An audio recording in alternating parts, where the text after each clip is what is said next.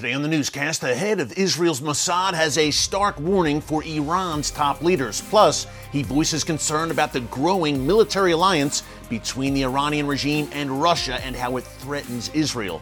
Get all the breaking details next.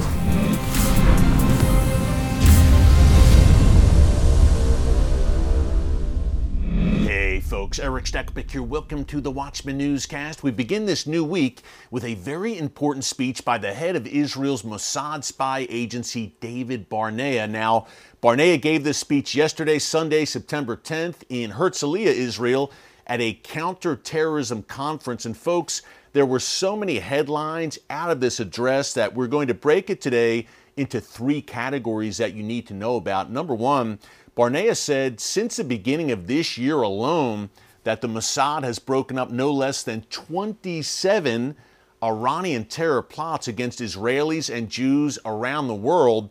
Number two, he levied what I consider a direct threat at Iran's regime, specifically what he called the highest echelon of Iran's leadership. And number three, Barnea voiced great concern about an issue we've been covering extensively here on the newscast over the past several months, that growing military alliance between the Iranian regime and Russia, the quid pro quo, and how it directly threatens the state of Israel. We're going to break it down in a minute. Before I do, quick reminder to subscribe to the Watchman News channel right here on YouTube and click the notification bell so you get alerts every time a new video is posted. And much more importantly, folks, it's been 22 years since the horrific 9/11 terror attacks, and we're remembering the victims today. May their memories be a blessing, and we're praying for their loved ones who are still here, those who were left behind. We will never forget what happened on that day 22 years ago today. Far too many have. Here at the Watchman Newscast, we never will. Let's start with David Barnea's address about these issues and the world's #1 state sponsor of terrorism, the Iranian regime. Hey, number one, as I mentioned, folks, 27 plots around the world since January 1st, 2023. He said that these plots and the orders, the directives, are coming straight from Iran's supreme leader, Ayatollah Khamenei. So that's one big takeaway. Number two, the global reach of these plots. Hey, I'm thinking just off the top of my head, Greece, Cyprus, Turkey, Azerbaijan over the past few months, terror plots broken up in these countries. And in previous years, the Iranian regime has made attempts against Israeli embassies, consulates in places like India, in Europe, and beyond as well. But this year, 27. And David Barnea, the head of the Mossad, said it's a noticeable uptick. The Iranian regime is growing more bold and more determined in their efforts, their attempts to strike Israeli and Jewish interests around the world. And again, directives coming straight from the supreme leader, which brings us to the second point. He levied, again, what I consider a direct threat to Iran's regime. He said, look, we're tracking right now, he said, in real time, these Iranian and Iranian-sponsored terror cells around the world that are attempting to carry out these attacks. But number two, we will target their handlers. He was very clear about that, the handlers for these cells. And also, there are handlers of the handlers. And that means what he called the highest echelon of the Iranian regime, putting Tehran on notice to the point where he said, and I quote, "We will strike if we need to. If any Jews or Israelis are killed," especially folks with the high holidays coming up, more on that in a few minutes.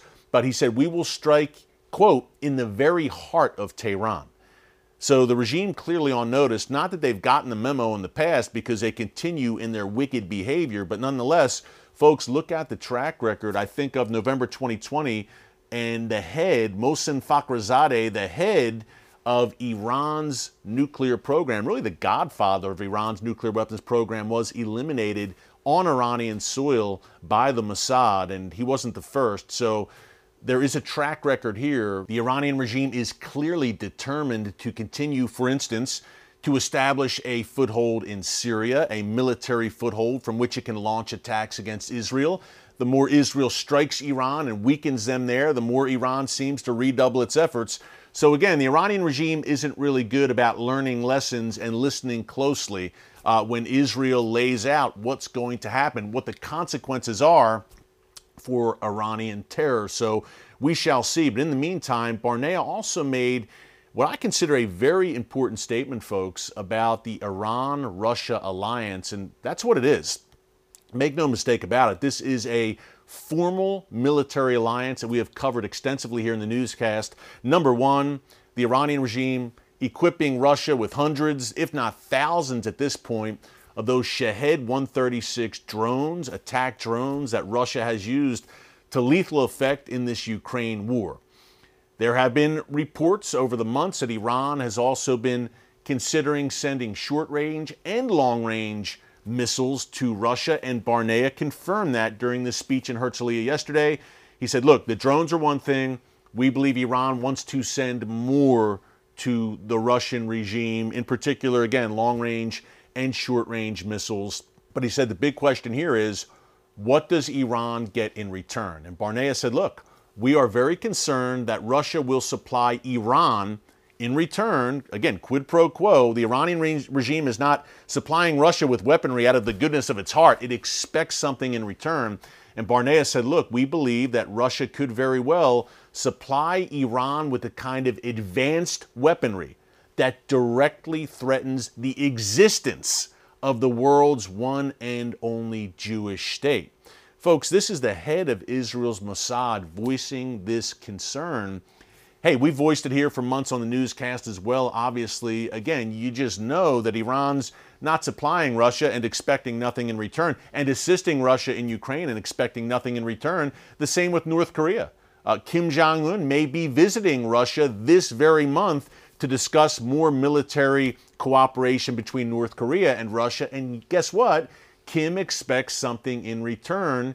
He'd like help with nuclear-powered submarines for the North Korean submarine fleet. So this is never done in a vacuum, which brings us to the broader implications. And it's good that Barnea said, look, this threatens Israel. Israel is trying to maintain solid relations with Russia, yet on the other hand, Russia is more closely aligned than ever with Israel's greatest enemy, the Iranian regime. Folks, to me, it is unsustainable. And I believe Israel and Russia are heading on a diplomatic collision course. But if you watch a newscast on a regular basis, you know that I believe ultimately this will not end well, and Russia will be at the head of a confederation that comes against Israel. The prophet Ezekiel calls it the war of Gog and Magog, says it will happen in the latter days.